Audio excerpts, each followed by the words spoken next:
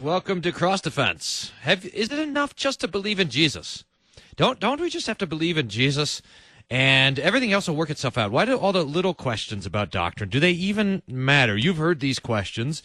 Perhaps you've thought them yourself. We're going to talk about it today on Cross Defense, your weekly dose of worldview demolition, where we recover the joy of theology. We're setting our imaginations on fire with the clear word of God. I'm your host, Pastor Brian Wolfmueller of Hope Lutheran Church in Aurora, Colorado. I've taken the baton from Pastor Fisk, going to carry it for a little while and drive home with you, talking about God's Word and the Scriptures that are set in front of us, as well as our Lutheran doctrine. We're using Dr. Francis Pieper, this great old theologian who points us to the Scriptures to answer all of these questions. And we're going to take this one up. What about the inconsequential doctrines? What about the non-fundamental the doctrines not connected to matters of forgiveness of sins, faith, and salvation? What do we do with those? To help me out, I've got on the line here Pastor Sean Linnell. Pastor Linnell, welcome to the program. Well, hey, thanks for having me. It's a pleasure to be on with you. Look forward to our discussion today. Yeah, thank you. Can you tell me a little bit your church, the name, where it is, and what's going on over there? Yeah, so we're Trinity Lutheran Church in Blair, Nebraska, about 30 minutes north of Omaha. We have been here for about 125 years. And I have, actually more than that, probably about 130 now.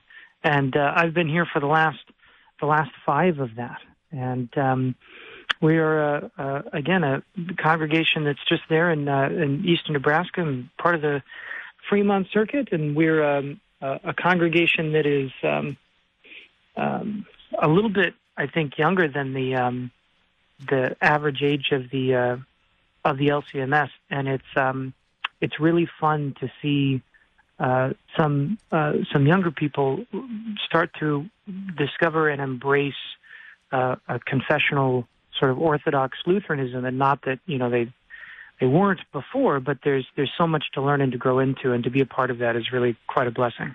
There's this common misconception that is that the young people don't like doctrine. The young people want just whatever works or fun stuff, and this, I think, over and over proves itself not to be true. That especially the young people in the church, they want to know that there's substance there in what's in behind the preaching. They can spot falsehood. I mean, easy. They just see it and they can sniff it out. It's an instinct for them. They want to know that there's substance and that there's doctrine. True, you've seen that.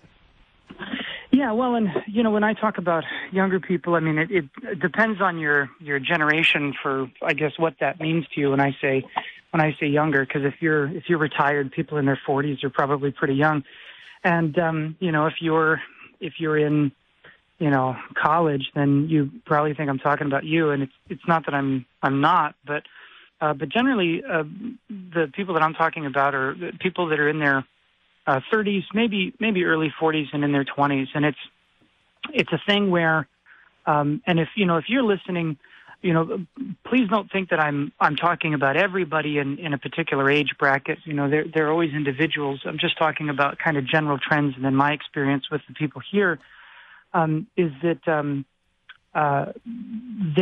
they want to be treated like adults because we're adults now, and so please stop telling me that.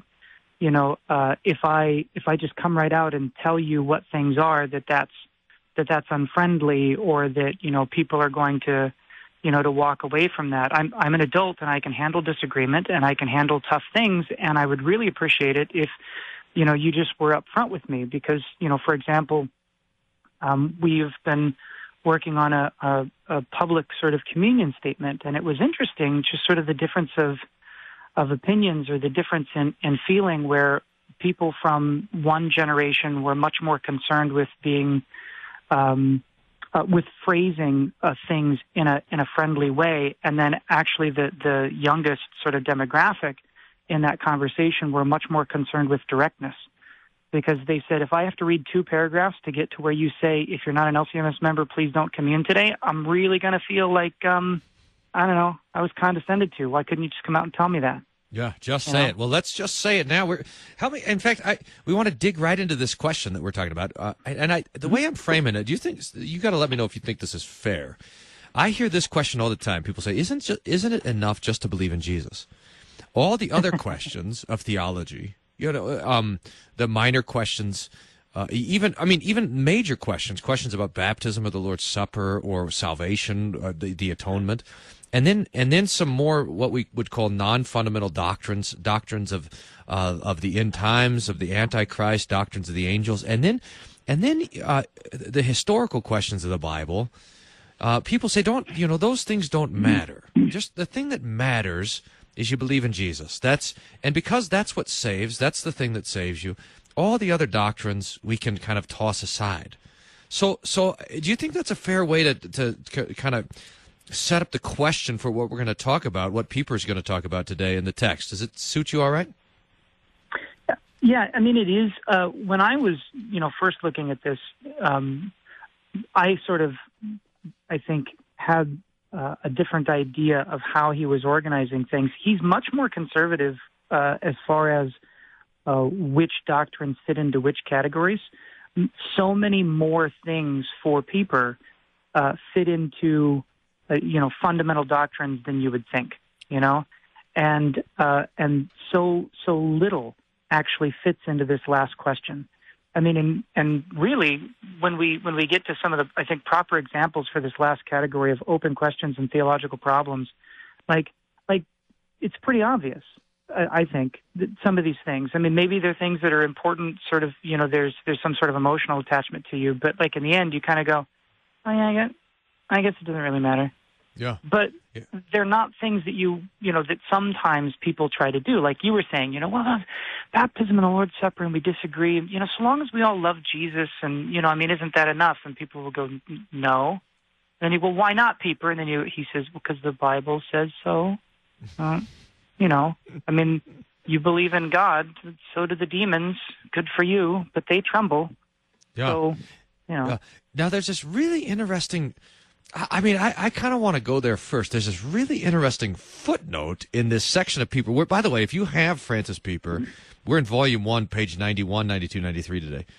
If you don't, it's great. You could visit the cph.org website and pick it up. It'll cost you, but it's worth it. I mean, it is worth its weight in gold, this dogmatics text. And it's so nice to have it because, there's a couple of great things about having the text.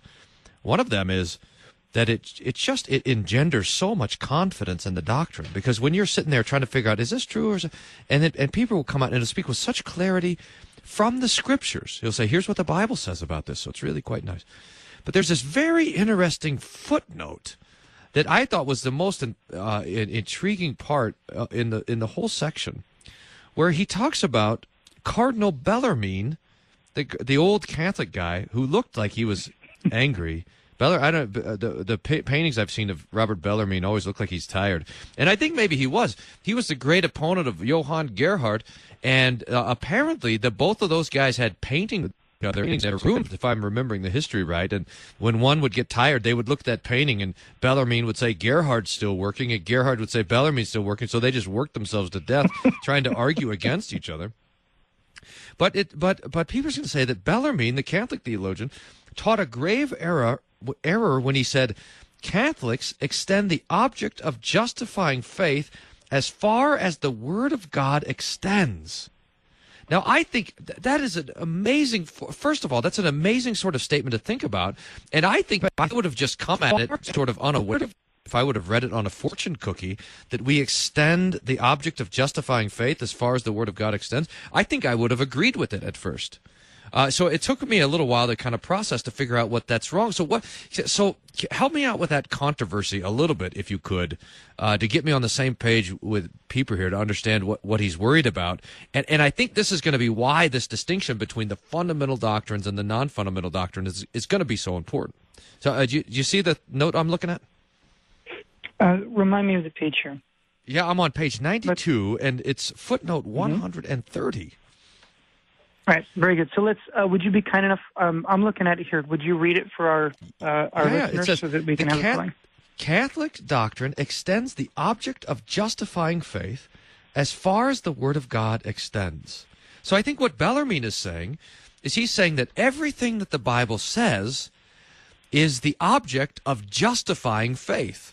In other words, if faith is going to, I mean, what Bellarmine means by justifying faith, I'm not exactly sure, but he's basically saying to be justified, we have to say yes and believe to everything that the Bible says. We don't get to pick and choose what the Bible says. We are agreeing to all of it.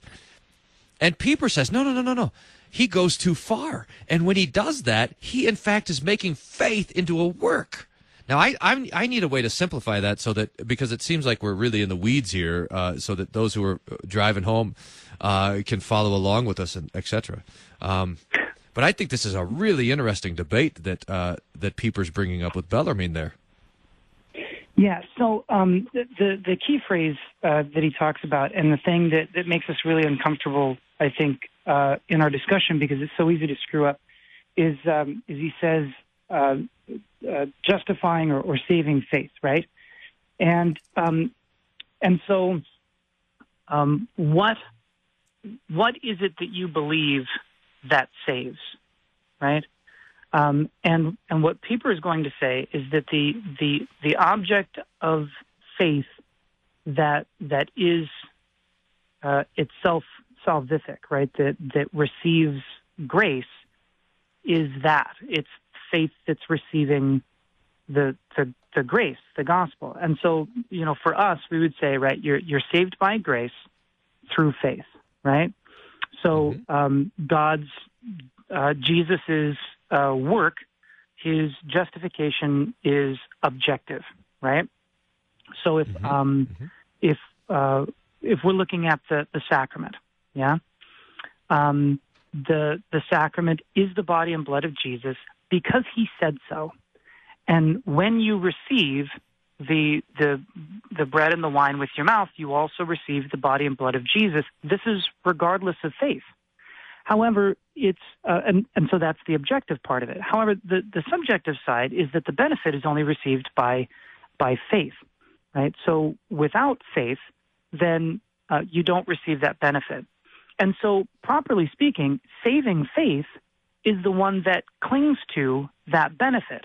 And there is faith that that trusts, for example, will say, and please forgive me if I screw this up because it is a little bit nuanced, but does God the Father provide for all that we need to support this body and life? And you go, well, yes, he does. And then you go, yeah, if I trust in that, is that salvific? And you go, well, no, it's not. That's a first article gift, not a second article gift, right?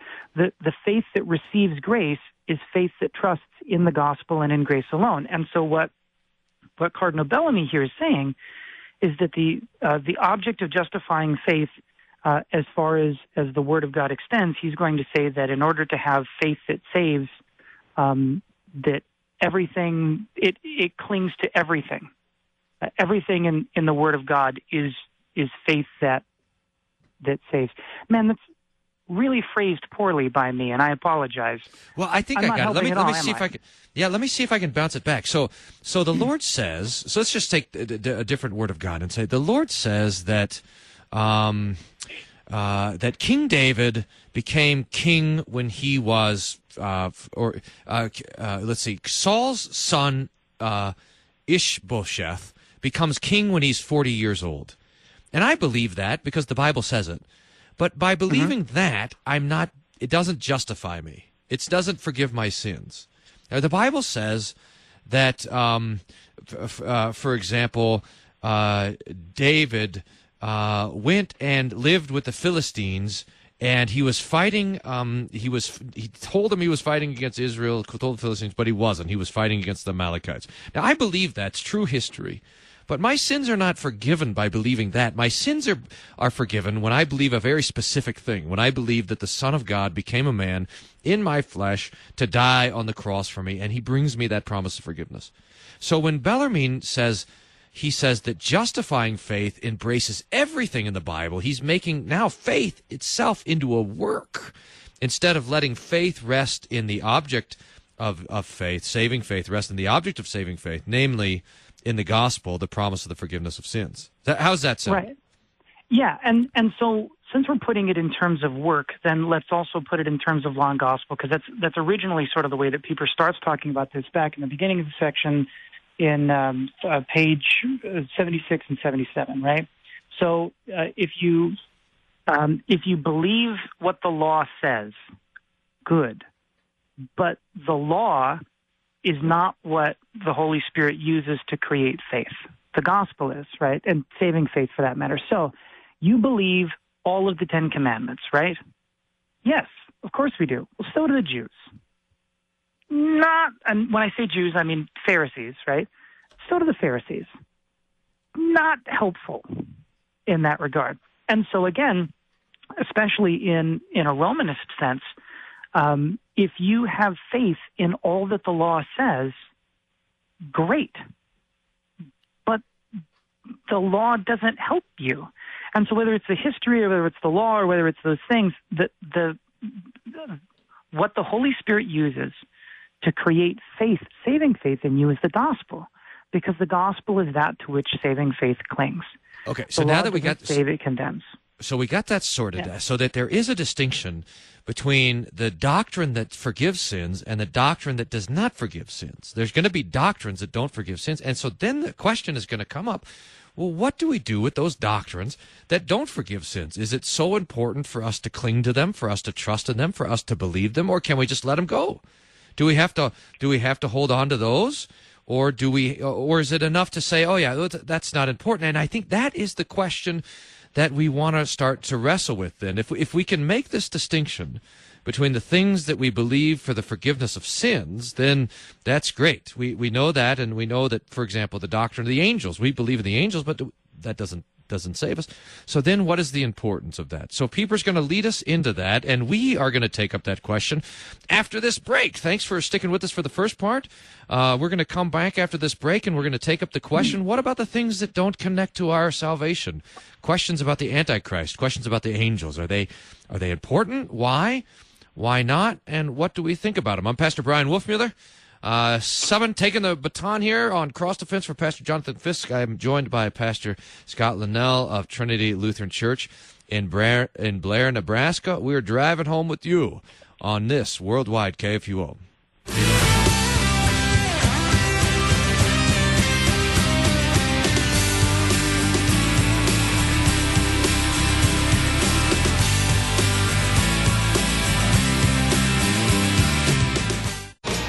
Proverbs 27:17 tells us, "Iron sharpens iron, and one man sharpens another." That's why weekday mornings at 8 a.m., two Missouri-Synod pastors test their mettle against the Holy Scriptures, certain that not only will they come out better for it, but so will you. The sword of the Spirit is sharp to the touch, but you need practice wielding it.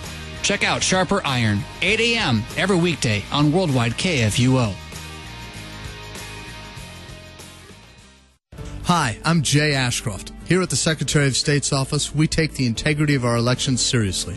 Missourians agreed and passed Constitutional Amendment 6. Missouri's new photo ID law is now in effect. Have questions about the new voter ID law or need to register to vote? We're here to help. Visit showittovote.com or call 866-868-3245. Remember, if you're registered to vote, you can vote. Sponsored by the Missouri Secretary of State's office. In a day when numerous concerns about money and safety abound in this fallen world, there is still a beacon of hope in Christ Jesus, spreading the gospel message of mercy.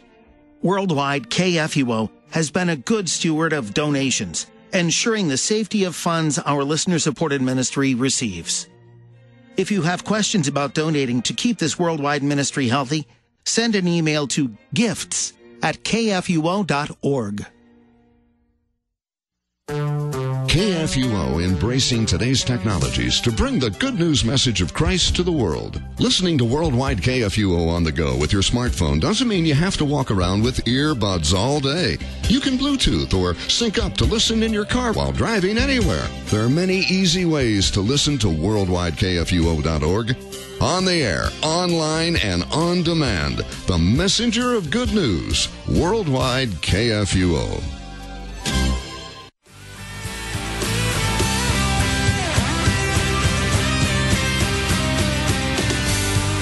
Welcome back. Cross Defense here. I'm your host, Pastor Brian Wolfmueller.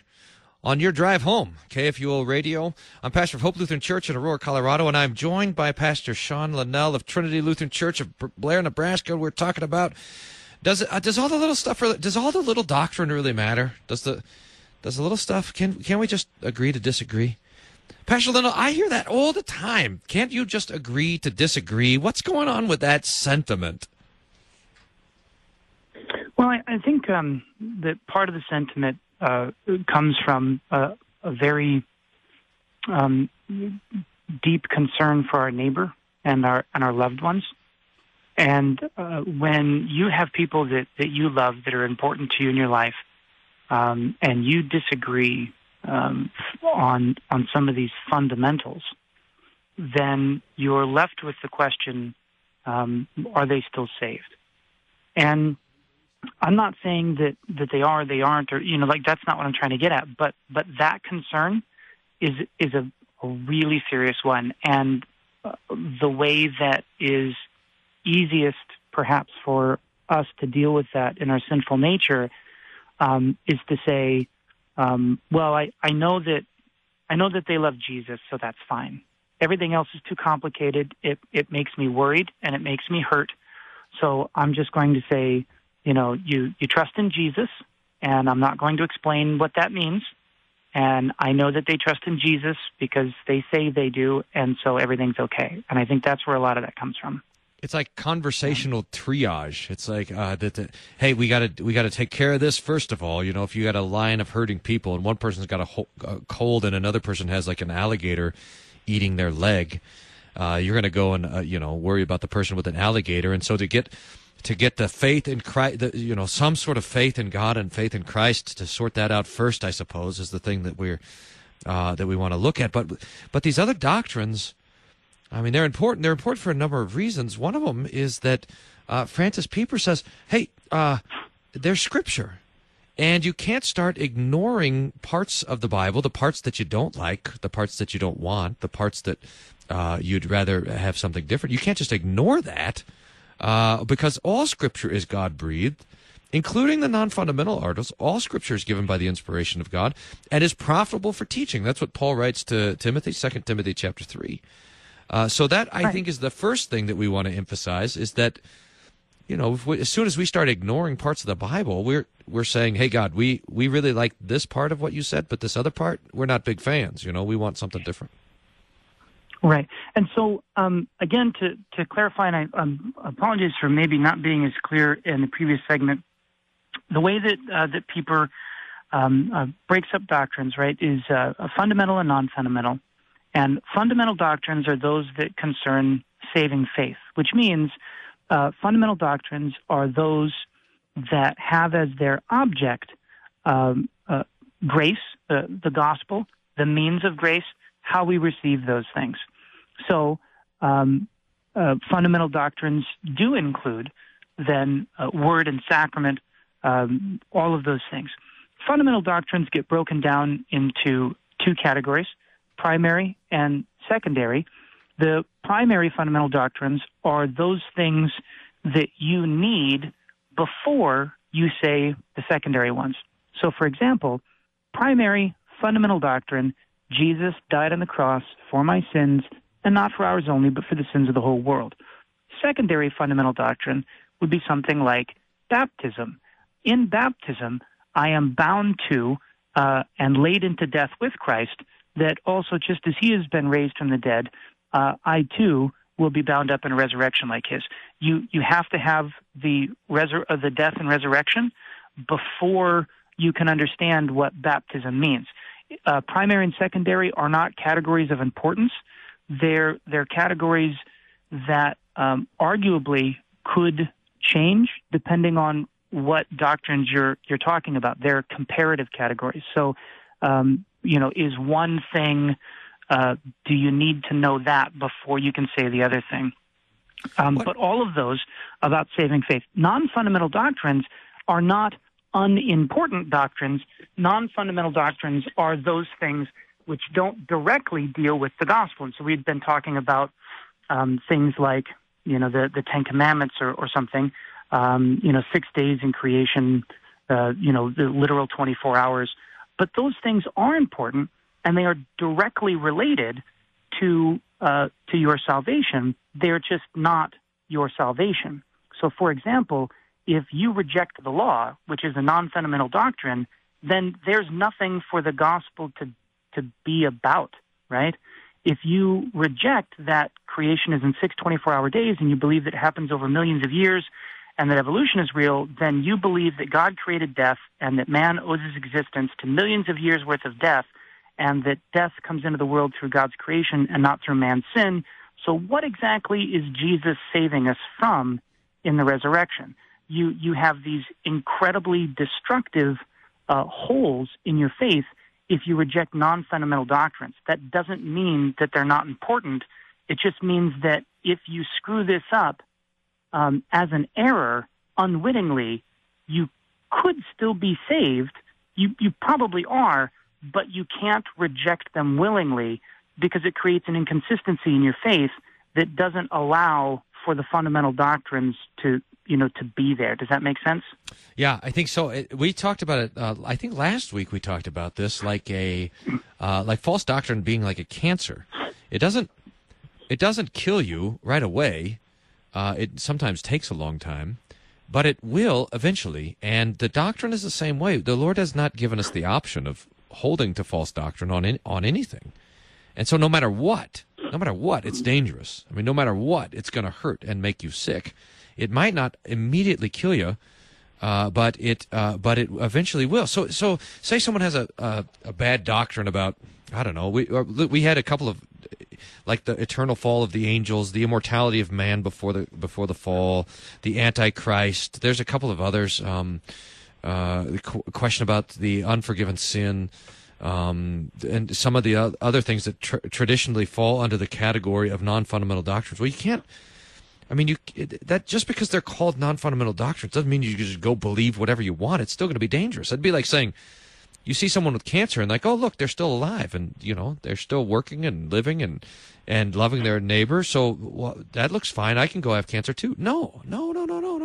It's dangerous. And even though it doesn't manifest itself right away, it's striking it's against the healthy doctrine that Jesus wants to give to us in the Word. It's gonna put you, the false doctrine anywhere is gonna put you in grave danger. Yeah, and the Holy Spirit works on us over time. I mean, all of us have, had errors, and the maturing in faith or knowledge of God's Word grows. But there should still be growth. So, I run a What Do We Believe class, sort of in lieu of a new members class, because everybody's invited. Let's come and learn this again. And one of the things that I say is, hey, we're allowed to disagree. We're allowed to argue with God. What we're not allowed to do is look at God and say, oh, no, I'm not going to do that's no. Like, you're not allowed to look at God and say no when His Word says this. But you're allowed to argue with Him. You're allowed to say, I don't like it. You're allowed to say, I don't understand. You're allowed to say, I wish it was different. You're allowed to make mistakes, so long as we're growing and we're engaging with God's Word. And when I say that, I'm really talking about these non-fundamental doctrines, right? Because those non-fundamental doctrines are going to be the places where those holes are filled in, and we grow over the course of our whole life, and that's a maturing in faith. The fundamental doctrines, if you're missing those, you don't have faith. You just don't. I'm going to throw some wisdom from Pieper into this. He says the denial of non-fundamental doctrines endangers faith. It involves the denial of the divine authority of Scripture. One who knows that the doctrine, for example, concerning the angels and their works, is taught by Scripture, and still refuses to believe in angels, is certainly rejecting the authority of Scripture.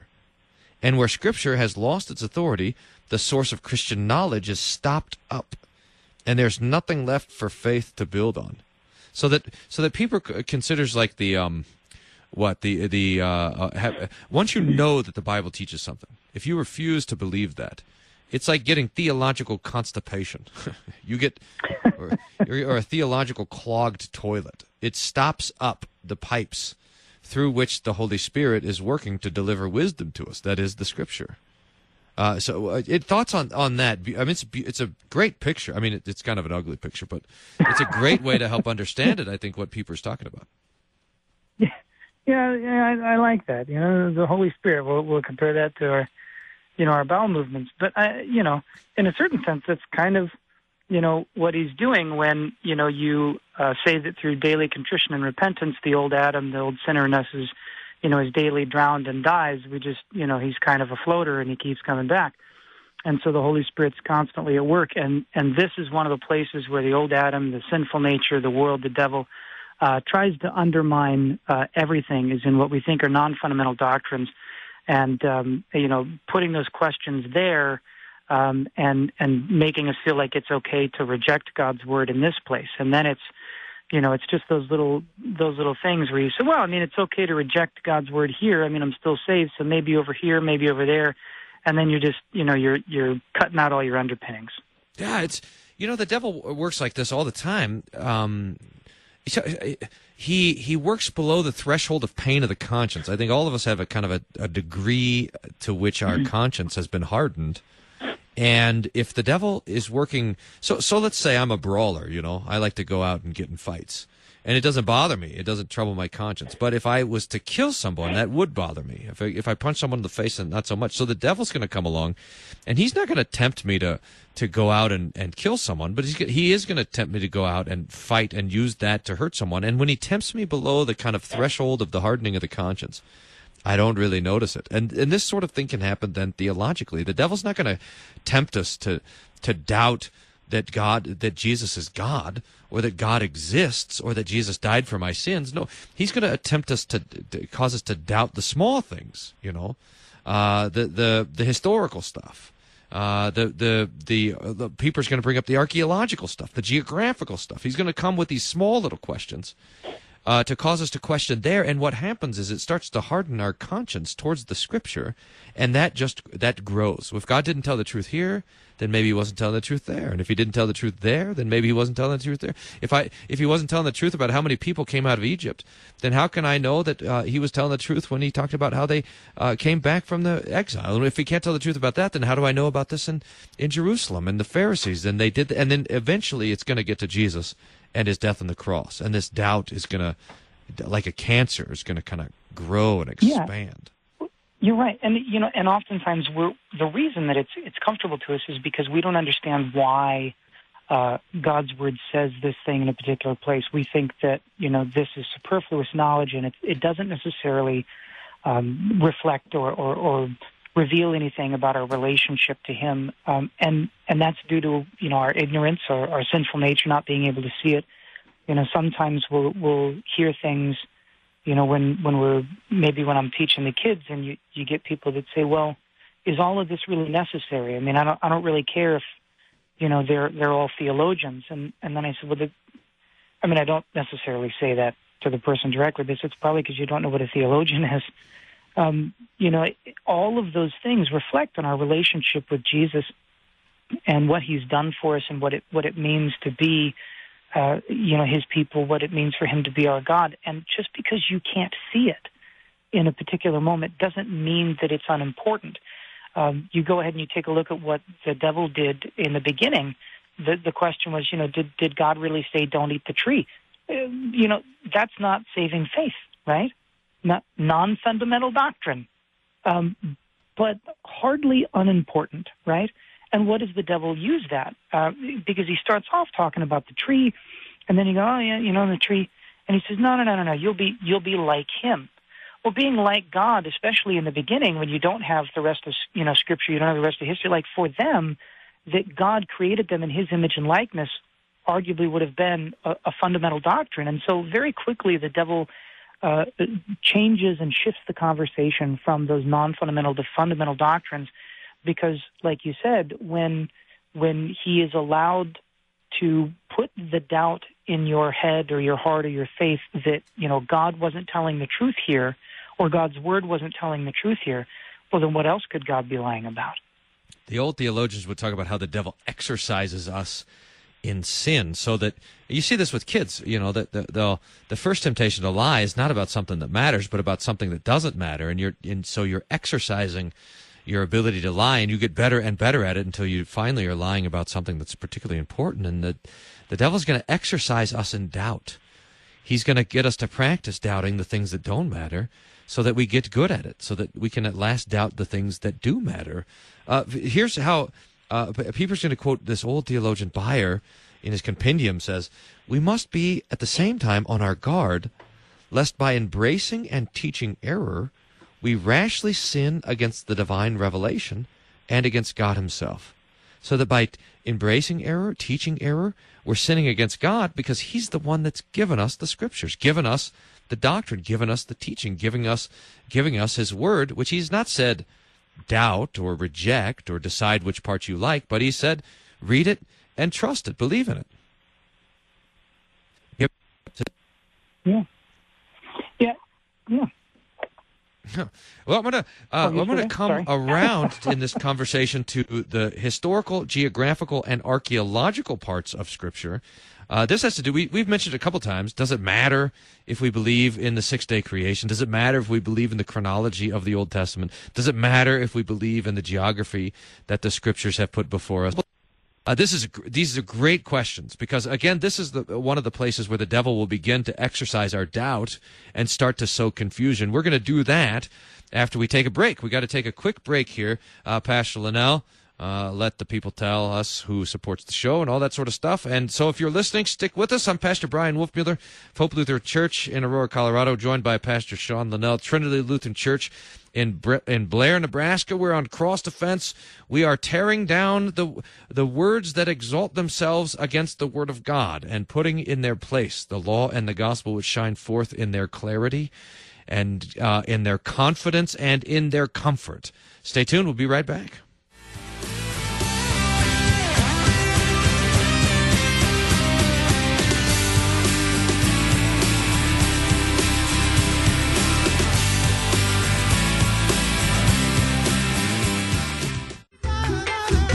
This week on the Coffee Hour with Andy and Sarah. Well, Andy's on vacation this week, so I'm in charge. We'll have exciting guest hosts in studio each day, and we'll learn how to ask your pastor about counseling, what the deal is with all of these Facebook groups, and how Lutheran education helped shape a current NBA player's career track. The Coffee Hour with Andy and Sarah, weekdays at 9 a.m. on KFUO, underwritten by Concordia University, Wisconsin. Listening to Worldwide KFUO on the go with your smartphone doesn't mean you have to walk around with earbuds all day. You can Bluetooth across the room to a speaker system in your home, or listen on radios that have built-in smartphone cradles. There are many easy ways to listen to worldwidekfuo.org, on the air, online, and on demand. We proclaim the clear gospel message of Christ crucified for our sins. The messenger of good news, Worldwide KFUO. In the early 1800s, the horrific conditions and brutality of the English prison system was taken for granted, conditions ignored. Elizabeth Fry was determined to do something about it. She was a Quaker, passionate about reading the Bible for herself and making the Bible accessible to those in need. The daughter of a prominent banking family and the wife of a successful tea dealer, she used her influence to visit female prisoners in London's Newgate prison, discovering appalling conditions for women and their children. She set up classes to give women job skills, rallied others to provide clothing, and at the center of her plan, leading the women in studying the Bible. Until her death at age 65, Elizabeth Fry worked tirelessly for prison reform, fundamentally changing how women prisoners were viewed and treated. Engage with the Bible in its impact on injustice over the centuries. Brought to you by Museum of the Bible.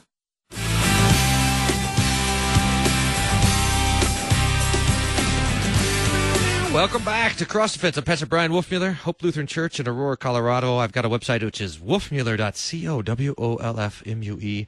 wolfmueller.co. You can visit there and see what's going on. I just wrote an article about the 5 things to do at the deathbed of a loved one.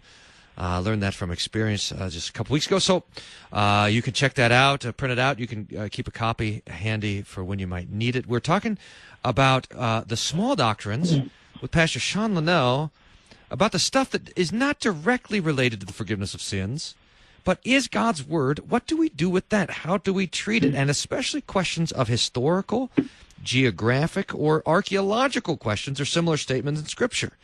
I'll read a little bit of Pieper. While they are not the object of faith, insofar as faith obtains forgiveness of sins through believing them, they cannot be denied without endangering saving faith. If a man will not believe Scripture in the minor matters, such as its historical and geographical statements, how shall he, in the terrors of conscience, believe Scripture in the great things, which tell of the incarnation and the vicarious satisfaction of the Son of God, which are counter to every religious conception of natural man? In other words, if we can't believe the Bible in the small stuff, then how can we believe it in the big stuff? I mean, if we doubt the 6 days of creation, how are we going to believe in the incarnation and the resurrection? These things are all bound up to each other.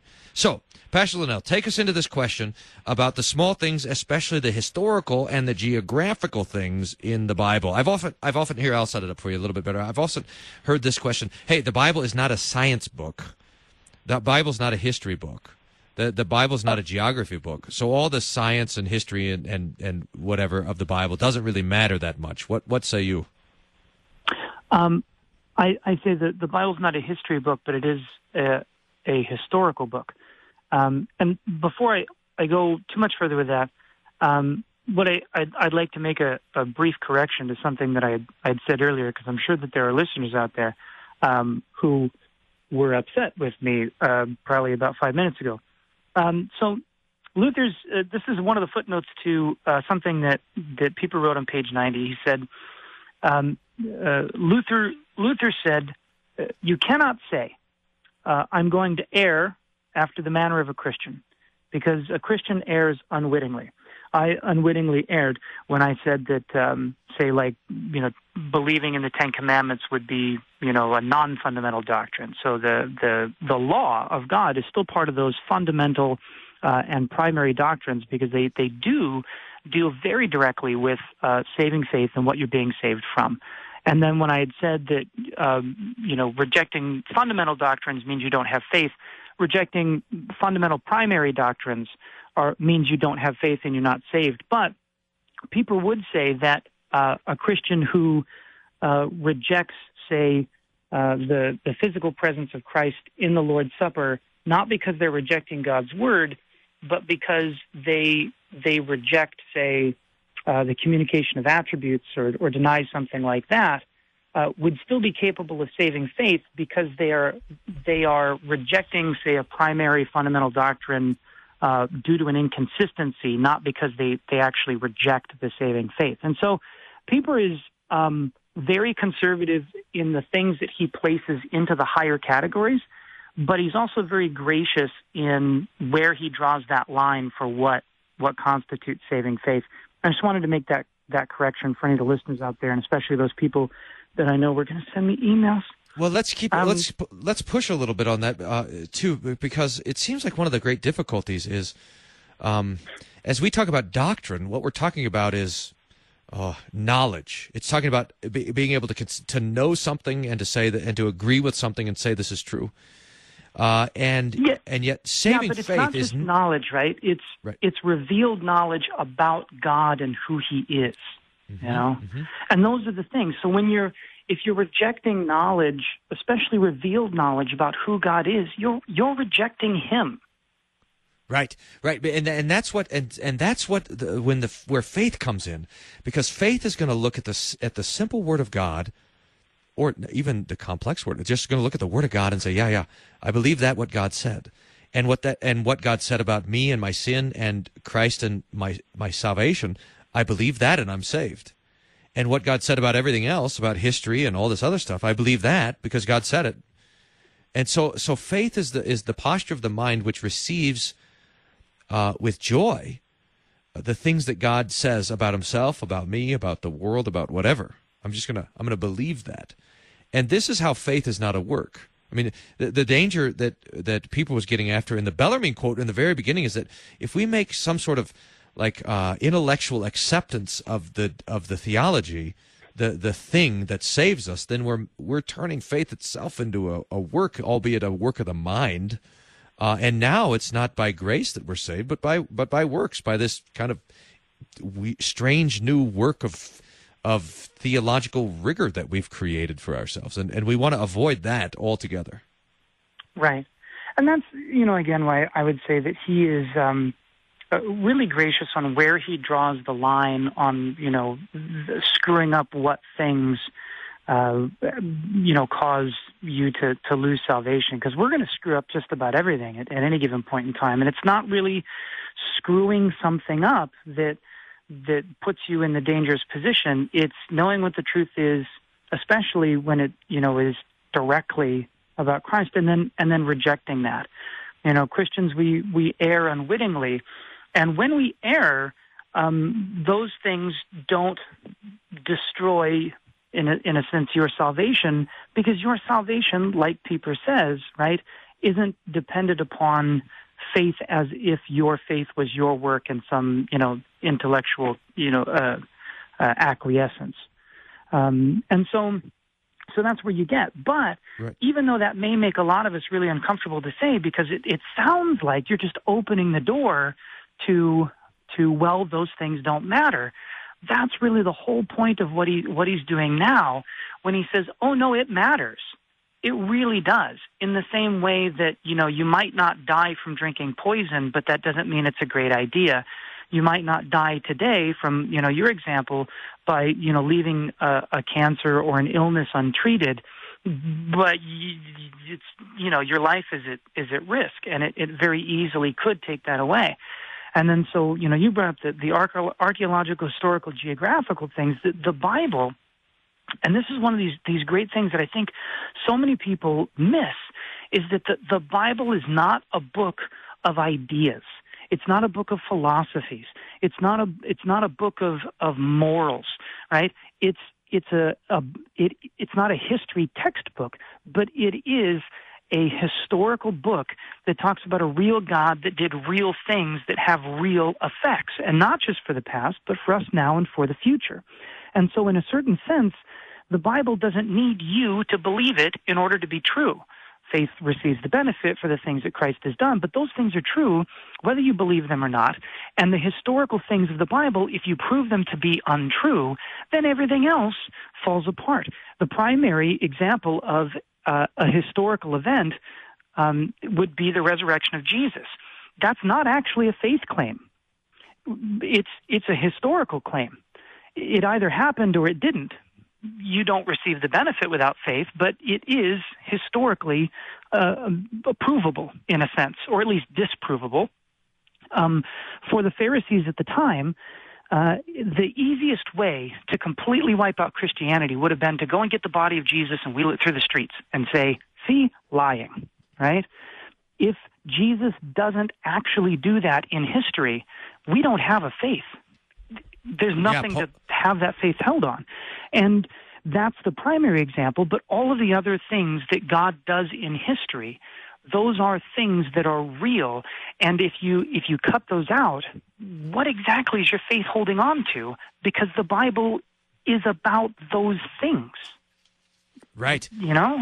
Yep. I think, and I know you said the Bible is a history book. I think I think you're right about that. But I want to say this, that if it is anything, if it is any genre, it would be a historical book. I mean, it would be a history book. It presents itself to us as an account of things that happened, and not as myth or as fable or as moral lesson, for sure. Not as a theology textbook or not as a book of meditations. It gives itself to us as a true history. And there's a couple of really, wonderful things. You pointed out what Paul says about the resurrection. If Christ is not raised, then we are of all men most to be pitied. Because then you're still in your sins, Paul says. I mean, the historical fact of the resurrection of Jesus is what matters. And can you imagine? I mean, we have this in the creed that Jesus was crucified under Pontius Pilate, under this. I mean, that's a historical fact. This guy, Pontius, who was the governor of Judea in this time period, or we even this thing. I think it's that the Bible is one of the only, I don't know of another holy book that has maps in the back. I mean, can you imagine it? We have maps that we've put in the back of the Bible. Why? Because the Bible is telling us all the time, this is where this stuff happened. This is the location of it. You can go and see it now. And that's like, not all of the gospel writers were apostles, but the evangelists were eyewitnesses to things. That's why Luke begins his gospel with, hey, I wasn't there, but I got all of this from people who were there, so you can go and ask them just to make sure that I'm telling the truth. That's why certain details are in the Bible. Like, you'll be reading through things and you'll be like, oh, that's sort of a weird deal. Why did they include that? Well, there's two reasons. And the very first one is because it happened. You know, those things are real. And the Bible offers historical evidence as a support for the claims, the fantastical claims that it's making. So if the Bible is offering those things up as proof to you and you are casting off that proof, then why would you accept the things for which the proof is offered? Yeah. It just doesn't make any sense. And it was actually really kind of great. Speaking about the historical and the geographical and, you know, the archaeological, did you ever get to watch the debate between Bill Nye and Ken Ham from Answers in Genesis? No, I need to. I just saw portions of it, but I haven't seen the whole thing.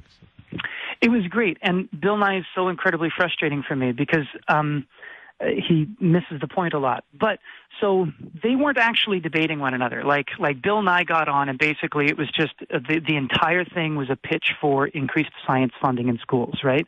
Which is great. I mean, okay, cool. And Ken Ham, like his whole thing, talking right past Bill Nye, was actually just to use it as an opportunity to state the gospel like 15 times as clearly as he could. And Ken Ham and I, Answers in Genesis, you know, we're probably going to disagree on a lot of things, but it was really beautiful. And one of the things that he presented, because Bill Nye was saying, hey, look, there's a lot of Christians that disagree about six-day creation. And Ken Ham's strongest argument, because he wouldn't just come right out and say that they're not Christian, which I don't know if I'd want to say either, but that's an unchristian position. And he stated it clearly, why not? Because the whole thing is this journey from death to life. Death is the enemy, and if you accept the standard mainline evolution billions of years, then death is not the enemy. It's part of the system God set up. And part of the reason, again, that this is so easy, I think, for American Christians to accept is because we've given up. I don't want to, we haven't, but a lot of people forget about the resurrection, right? I'm going to go to heaven and I'm going to be with Jesus forever in heaven. No, you're not. Your soul's going to go to heaven and be with Jesus until Jesus returns and creates a new heaven and a new earth and brings your soul with you and creates a new body, and Jesus lives with us in the new earth. And if you want to call that heaven, great. I think there's a better word for it, but great. But you're not going to live as a spirit out in the ether forever. That's why Jesus rose from the dead. But if that's your hope and that's where you stop, then what difference does it make? What difference does it make what happened to this world or what will happen with this world or what God, none of those things matter because I'm going to go off and live as a spirit forever. You're a Gnostic at that point. You're not a Christian. And those are errors that we make unwittingly, so perhaps some of those comments are too harsh, you're not being a Christian, but those are unchristian beliefs, and they undercut the very essence of what Christ has done. Why would Jesus take upon himself our flesh and continue to be in a fleshly body, right, if we aren't going to live in a fleshly body forever?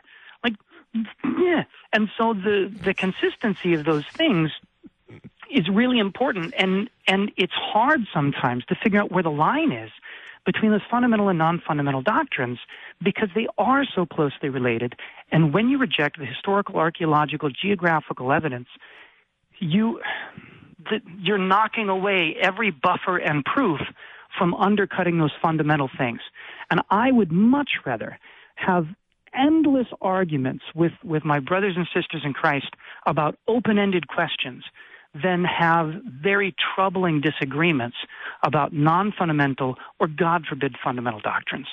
This is fantastic. You've opened up so many things, and now just when Stephanie's sending me the note that it's time to start shutting it down. Can you believe? But this is an amazing. I mean, it's a great point.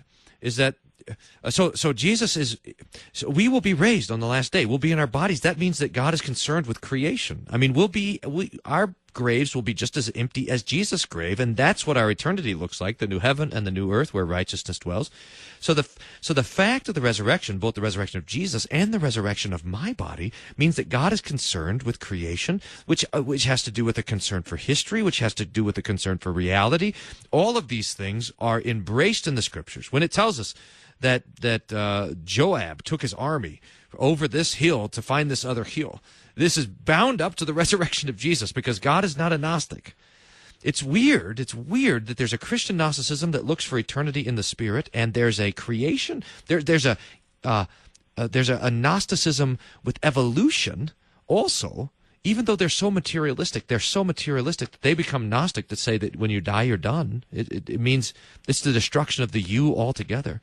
But God is concerned about body and soul. He's concerned about the little things. And in the little things in the Scripture, we see his great love and concern for us. I'm Pastor Brian Wolfmueller of Hope Lutheran Church in Aurora, Colorado. I've been joined by Pastor Sean Linnell of Trinity Lutheran Church in Blair, Nebraska. Pastor Linnell, thanks so much for being on the show this afternoon. Always a pleasure. Thanks for having me. And thanks, dear listener, for tuning in and for sticking with us as we answer, do the little things matter? The answer is yes, because Jesus is concerned about the little things. He's concerned about the little things in history, the little things in geography, the little words, the jots and the tittles in the Scriptures. He's concerned about the little things in your life, the little sins, the big sins. He died for all of them so that he could be your Savior and your friend and live with you forever in the resurrection of the body and the life everlasting. So rejoice in the little things. And join us again next week as we keep tearing down the devil's words and building up God's word in its place. Thanks again. Talk to you soon.